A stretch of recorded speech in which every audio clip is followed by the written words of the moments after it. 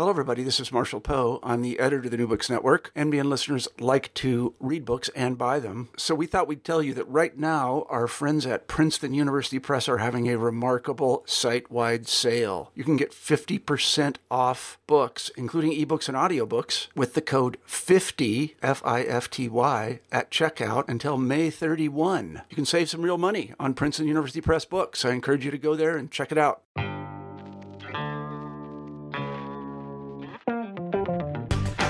Welcome to New Books in Critical Theory. On this episode, I'm talking to Professor Dave Beer, who's a professor of sociology at the University of York, about his new book, The Data Gaze, which was published by Sage in 2019. So welcome back to the podcast. Hello, Dave. Thanks for having me back. This is a really well-timed book, given that both, broadly we're engaging with these kind of questions of data, and then seemingly kind of like every single day there's a new question about data-related issues. Yeah. But this isn't, I guess, a kind of a new topic for you. No.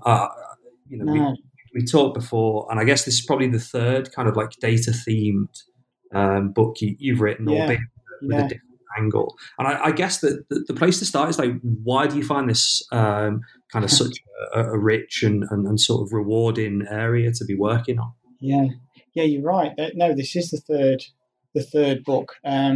I think it was about somewhere around like 2009-ish, 2010. I think I'd done a piece about algorithms, and I was thinking about the role of data, or the way that the kind of media infrastructures were increasingly running on data. And at that time, I thought, well, one of the interesting thing is how it's not just how, because there's a lot of stuff about data being mined and data being harvested, data being extracted, this kind of thing. And it's a simple observation, really. I sort of thought, well, what's interesting is when those data circulate back into the social world and change things. So I started to think, well, how can you understand those data circulations? How can you understand how data folding back in to the world changes and transforms what's going on? So that was what led. I then wrote the book, Popular Culture, New Media, Politics, Circulation, which we spoke about at the time. And that was an attempt to think what happens when data falls back into culture. And then that opened up questions for me. I sort of thought, well, this also suggests a sort of series of political questions about about the relationship between data and power. So I picked those up, and that was worked on the book Metric Power. And then I'd still got questions left about how the data circulations were mediated and who was involved in their mediation.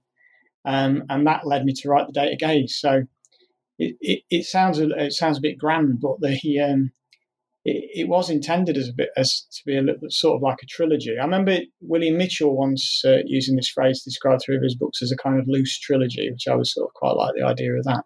So it wasn't intended to start off with, but it ended up like that as three books that are about different aspects of data circulations, one about culture, one about politics and power, and one about mediation and intermediaries. I mean, the really sort of obvious thing is what is this data gaze then? What's this, kind of big idea in this book? Yeah. So, well, it seems to me that like the social world is being reconfigured around data, and we're transforming social relations, connections, divisions. A lot of these things are being reconfigured around data processes and data-led thinking, data-led forms of social ordering of different types. So that was kind of motivating me to keep going on the questions of data, because I sort of think that they're kind of at the forefront of how we're organising the social world and understanding it. So the data gaze, as I moved into these sort of questions of the mediation of data circulations as they fall back into the world, one of the questions I thought about is how people can, the power is in the hands of people who speak with those data.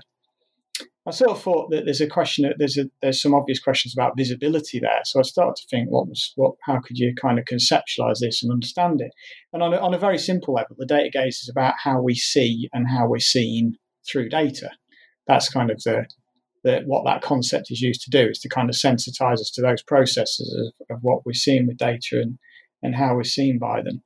So it was an attempt really to think through those questions. And I think we'll probably go on to maybe speak a bit more about Foucault later. But one of the things that that came up, it was actually I gave a talk, and one of my colleagues, Daryl Martin, sort of said to me, "Oh, it's like Foucault's Birth of the Clinic," and I thought about it, and he was right.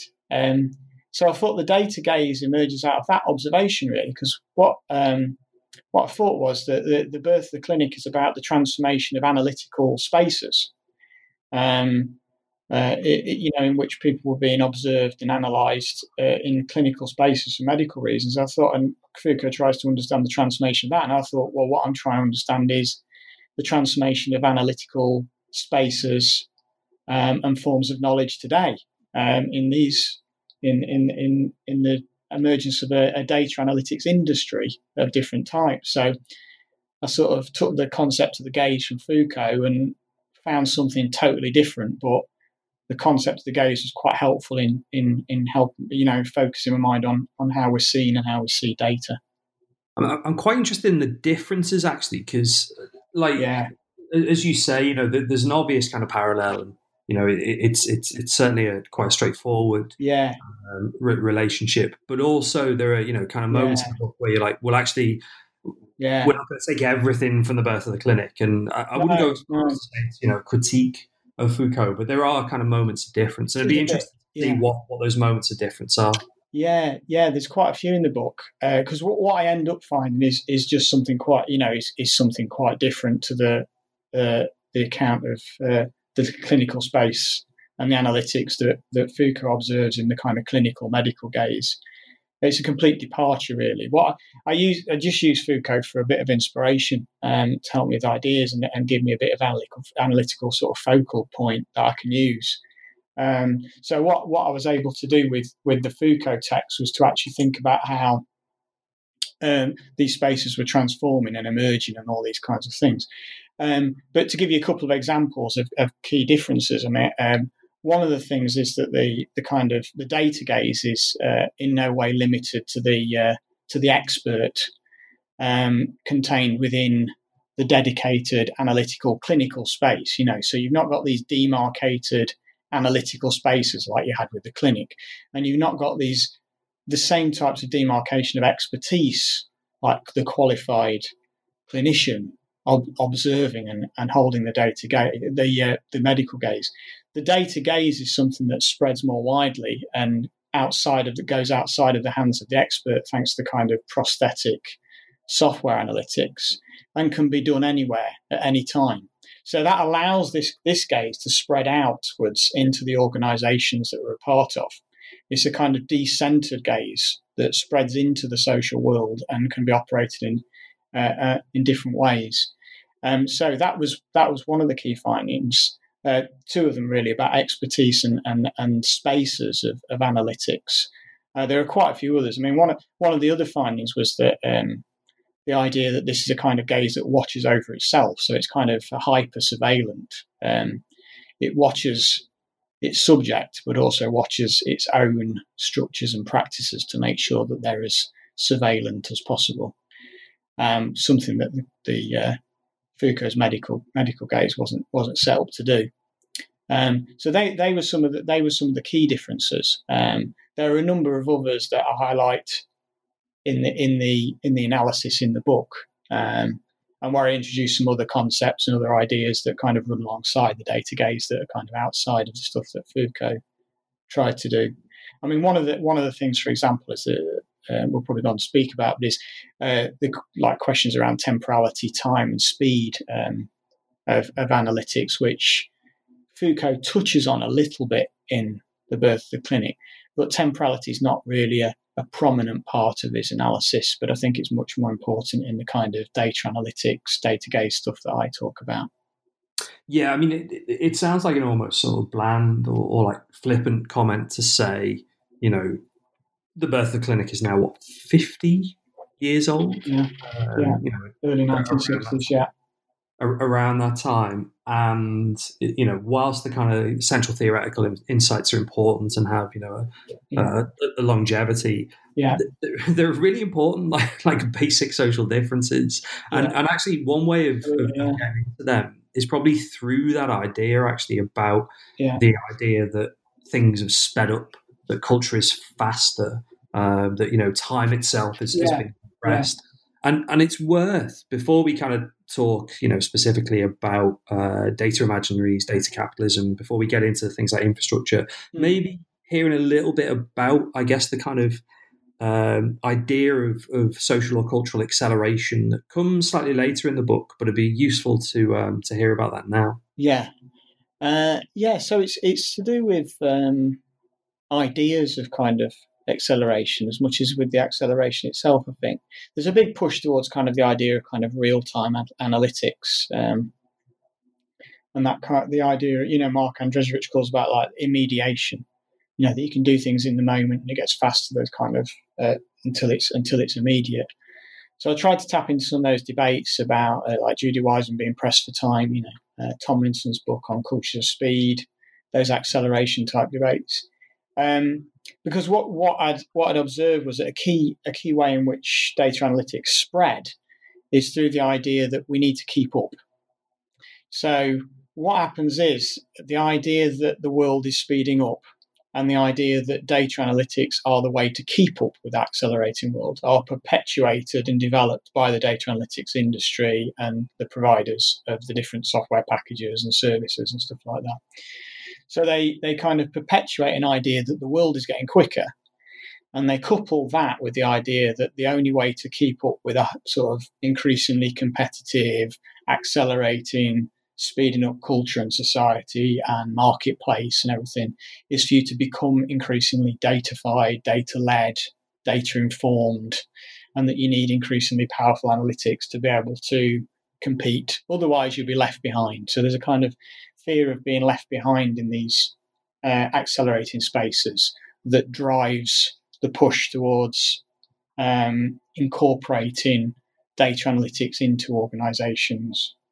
Is this I guess, part of the what you describe in the book, this idea of a data imaginary, which seemed to be doing two things in my reading. On the one hand was that, as you described, like disciplining device. If you're not into this, if you're not on top of this, your firm, your government, your individual personality will be left behind. But at the same time, actually, did serve some sort of reasonable social functions. You talk about the data imaginary being, speedy, accessible, revealing, panoramic, prophetic, and smart. And that sort of like weird hybrid of, sort of discipline and promise was really interesting. So I think in the book I described like the data imaginary as kind of like the diamond tip of the data gaze that kind of tears through things. So I was really sort of trying to get to grips with how data-led thinking and data analytics spread so rapidly through the social world and into so many parts of the world, into so many different types of organizations and institutions, trying to get to grips with that. I thought of these as kind of like data frontiers. They're the edges at which data analytics doesn't go beyond, or where data analytics is quite crude. And so the data analytics industry is always looking to push back those data frontiers. And one of the ways you can create ruptures and tear through those sort of barriers is with this data imaginary that projects certain promises and capabilities onto the data and onto data analytics. And they're the types of things. So when I looked across, one of the things I did in a couple of the chapters is to take 34 of these data analytics companies to look at the kind of ideas that they perpetuate around data and data analytics. And you're right, they're the ones I pull out, about being speediness, accessibility, revealing, panoramic, prophetic, smart. These are some of the promises that are attached to the data in order to promote its capabilities and to push back those data frontiers. So this data imaginary is often charged with trying to push back the boundaries and extend the reach of the data gaze. This data imaginary facilitates a greater vision for the data gaze, allows it to see into different spaces through the kind of promises that it attaches to the data and the analytics. I mean, later on in the book, you talk about like how these promises I mean, fulfilled's not the right term, but a sort of operationalized. Yeah, that's right. Through this discussion of infrastructures, and I mean, it was interesting actually because theoretically I was sort of familiar with a lot of these discussions, but practically you talk about this thing called Hadoop. Is that right? That's right. Yeah. You're right. So great to hear that, and how that kind of functions as both a kind of a community on the one hand, but also this infrastructure for delivering the data imaginary. Yeah, so you're absolutely right. So the book works through these kind of three stages of visions, infrastructures, and practices, and so that those visions of the data imaginary then feed through into the data infrastructures and shape how they develop, but also how they're understood by the people who are developing them. So they become kind of these sort of horizons that people involved in the creation of data analytics software and infrastructures kind of reach for all the time. These sort of like never quite reach them, but are kind of reaching out for them, all the time to try to get there. Hadoop. What happened was I was doing the initial work where I was looking at the data analytics companies. What I'd noticed was that Hadoop kept coming up. It was the packages, the software packages and services that they provided were often based around Hadoop, which is a kind of software package that is adapted often and reworked in different contexts by these companies. So this project, Hadoop, is a kind of underpinning bit of kit, really, that's used across the data analytics industry. And I thought it's quite interesting, this is used so widely, and that a lot of the kind of data infrastructures that we're engaging with and trying to think about in the social sciences and beyond are based upon this software program, this software package project, whatever you call it. They've got different names for it, that is so central. So what I did was I thought, right, I'll follow the object in a way that Lashley Laurie once said. I thought, right, I'll take Hadoop and I will explore what it does, and I'll explore what's said about it, but I'll also allow that to open up other bits of software that are connected to Hadoop. So I found, and what I found is that, well, as you described it, really, I found this kind of Hadoop was a kind of central kind of touchstone for a lot of different types of software projects that were all connected together to create these like constellations of devices that are then used within data analytics. And they, as I explore in the chapter, there's all these kind of like ecological kind of terms and ways of imagining this software environment that can be created and compiled in different ways to do different types of analytics. And you're right, the idea of community, the idea that there's a kind of community of people building this, because it's kind of open source software package that has commercial funders that are based in some of the big tech platforms that we're familiar with, but has a community and they emphasize this notion of community of people kind of building it, contributing it, and creating bits of code that are added to it and that kind of thing. So I thought it's quite interesting to try to understand these kind of infrastructural projects that underpin the data processes that we're all exposed to. And I suppose what's interesting about it is, you're telling a story of, as you described earlier in the book, data capitalism.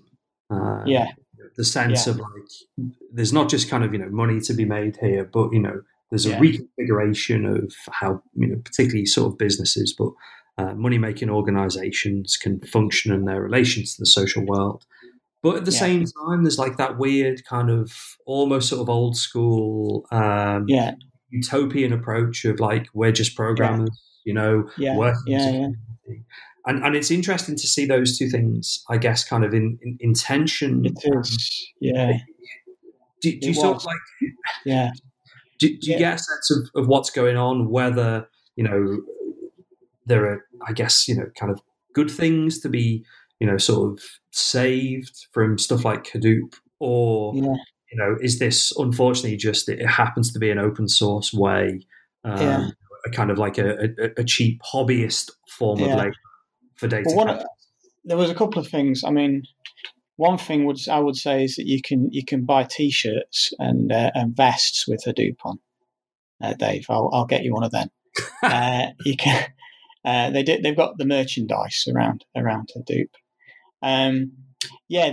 When I was looking at one of the things that struck me as interesting was the way they organised the open source stuff that they're producing around Hadoop, and the Apache Software Foundation that's behind it. People can look that up and see how that operates. One of the things that I found particularly interesting when I was working on that chapter was the way that they organised the work that goes into producing the open source software. And you could see that, I think, that probably tension between the commercial and the open source that you're kind of hinting at there, I think, Dave.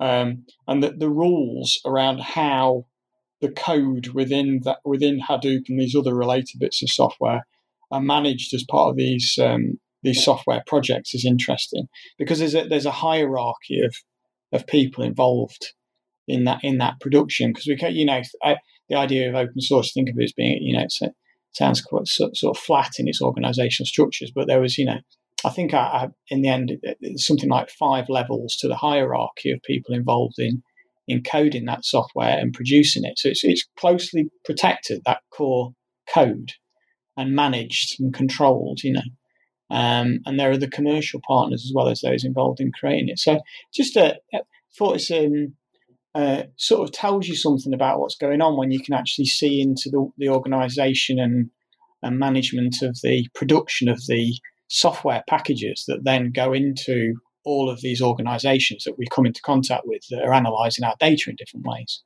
And they're not just organisations, though, are they? Like there are people here as well, and this is that's right, yeah. The sort of final substantive chapter in the book where you talk about, and this I found really interesting, actually, the kind of sense of like job roles that aren't really job roles, that different kind of terms, analysts, engineers, in some ways kind of lay bare, but also conceal different skills and practices that use the data gaze. I mean, it was interesting earlier on, you kind of mentioned expertise, and again, in a open source kind of flat world, there's a sense of like, well, everybody has something to bring, that kind of stuff. But actually, there are really important kind of hierarchies around job titles and who gets to be in charge. So one of the things that emerges in the data imaginary is the idea that anybody can be their own data analyst. So anybody, through the software packages, the idea that they're really intuitive and accessible, you can turn yourself into a data analyst with relatively little knowledge of qualification. So you can take on the data gaze. You can have your own data gaze simply by buying into these software packages. Now, what that means is, and this is where you get the clash with something like Foucault's idea, is that then creates questions about expertise in the sector. Because if anybody is able to exercise the data gaze and to analyze data through these software packages, then what's the role of the expert? So that was a kind of one of the questions that's posed by the data imagining that I'll return to when I look at practices. So I look back a little bit historically in response to that and look at the way that data roles are embedded into organizational structures of different types historically, where they emerge from and that kind of thing. Try to think about that a little bit. And what I found interesting there was the way that a division of labor emerges. So you've got this challenge to expertise in data analytics that comes from these kind of like intuitive, the software packages as they're imagined, where anybody becomes a data analyst. How does expertise reassert itself in that situation? So when I looked at the division of labour, and there's lots of different roles and specialisms that then emerge in response, where expertise is then defended and demarcated using in different ways, in order to kind of hold out, to differentiate between the amateur and the expert. And what I do in that chapter is identify some of that splintering of the division of labour into specialisms as it unfolds, but focusing upon the data analyst and the data engineer in terms of what it is that enables them to demarcate the space of expertise, to demarcate themselves as being the expert.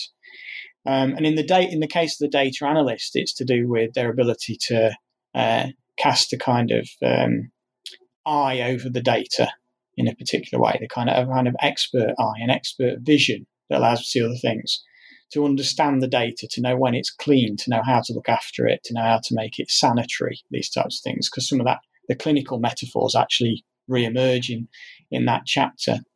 So I look at that and the kind of expertise around an understanding of data that the data analyst holds onto that can demarcate their expertise.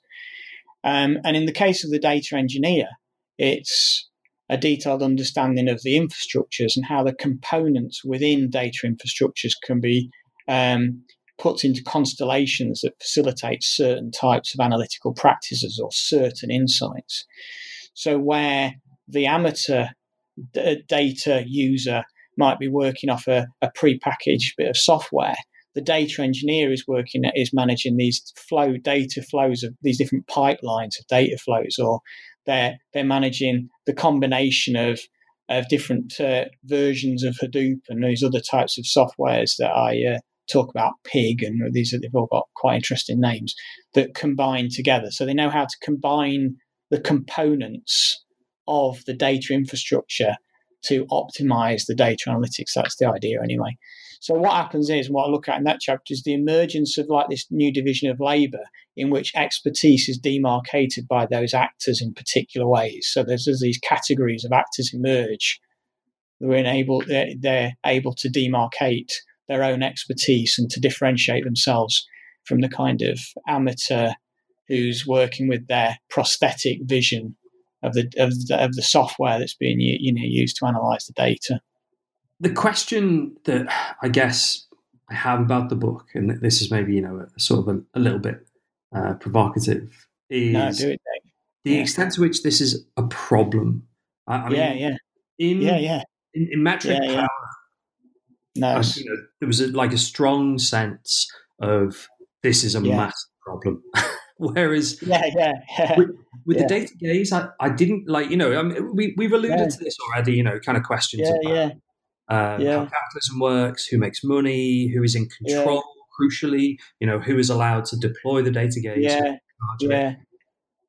But is it like a problem? Is the data, because Tyranny of Metrics, there was a strong sense in that book about we need to do some resisting. I guess my question is should we be resisting the data gaze, or should we all just be kind of learning how to code?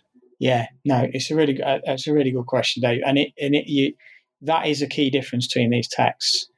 When I wrote Metric Power, I wanted to write something that was about the way that power was being exercised over people, and trying to think very political terms about that. Now, I think this book is still political, but in a different way, because what I thought is with this, I want to show, well, I'll try and show what's going on. I'll try and kind of give these sorts of glimpses into this massive emergent industry of data analytics, which has largely been neglected despite the fact it's grown to something massive in scale. I'll try to kind of show how it works and how I think these data-led processes are spreading into the organizations and institutions we're a part of, how they work, how the infrastructures are built, the types of practices that are going on, the sorts of promises, try and kind of really lay those out. And in the data gaze, I still try to put the presence of a kind of data-informed, data-led capitalism and way of thinking at the centre of the book in the same way as I did with Metric Power. But the politics is a bit more woven into it, I think, in this particular text. I didn't want to present it as starkly as I'd done in Metric Power.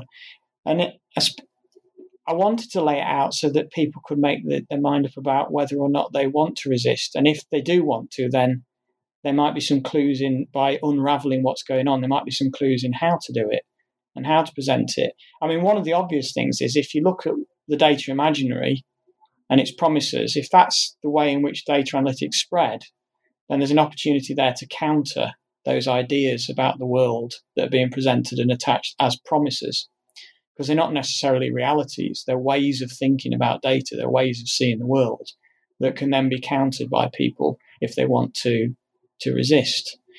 And understanding similarly where the infrastructures come from means that you can understand how capitalism is woven into the spaces that we occupy, and the roles of people involved. Once you sort of understand those practices, you can perhaps get a better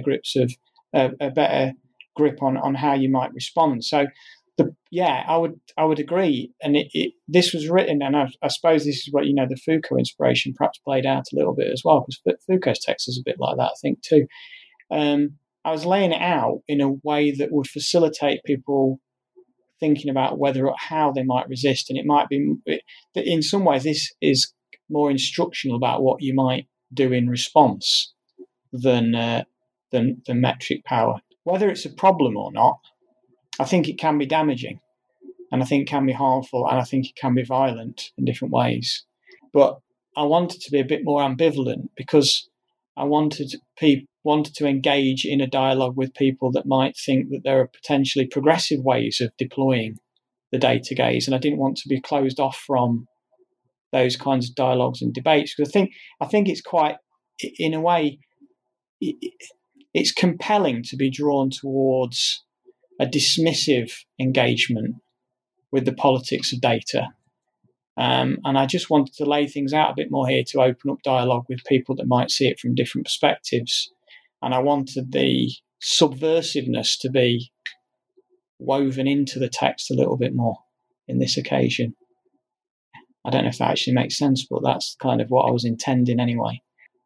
I often think about these, I think you might know this, Dave, but I often think about these things in terms of music. And this is the equivalent of, the second verse of Come On Eileen or something. It's like a subversive politics kind of hidden in something that's hopefully a bit more glossy. And in the spirit of a kind of, speeded up, compressed time, yeah. What's the next project? I mean, is there a, Hitchhiker's Guide style trilogy in 4 parts, another data book, or like to an extent, the 3 books in some ways, you've settled the accounts, I guess. Yeah. Kind of, here's what's gone on in the media space. Here's a political critique. And here's, almost kind of an STS, follow the object style reading. Yeah. So what's left to do, or is it time for something completely different? Yeah, probably time for some. I think there'll be some related things. I feel like I've said what I can at the moment, but sometimes it'll be like a few months down the line, you think, there is something else to say about that. So what happened once I submitted the data gaze, I just went and returned to a book I was writing about George Simmel. Just something totally different, really. I mean, on the surface, totally different, but actually related in the way that they're in the type of social science, I think. So, which I completed, called George Simmel's Concluding Thoughts, which is about the last 4 years of Simmel's life and his writings during that period. And I worked on a short book for Emerald called The Quirks of Digital Culture, which is going to be out later this year as well. And that's a short book that tries to do something quite different with some of the ideas that I'd worked on over previous years. And then that's kind of a bit of, a moment to pause, really. So I'm hoping I've got a little bit of a plan for something that might touch on a few of the kind of technological developments that we're seeing unfolding and that will unfold over the next 3 years. So my plan is perhaps to take 2 or 3 years now and just try to write something about those. So they'll touch on data, but I think probably going in a bit of a different direction.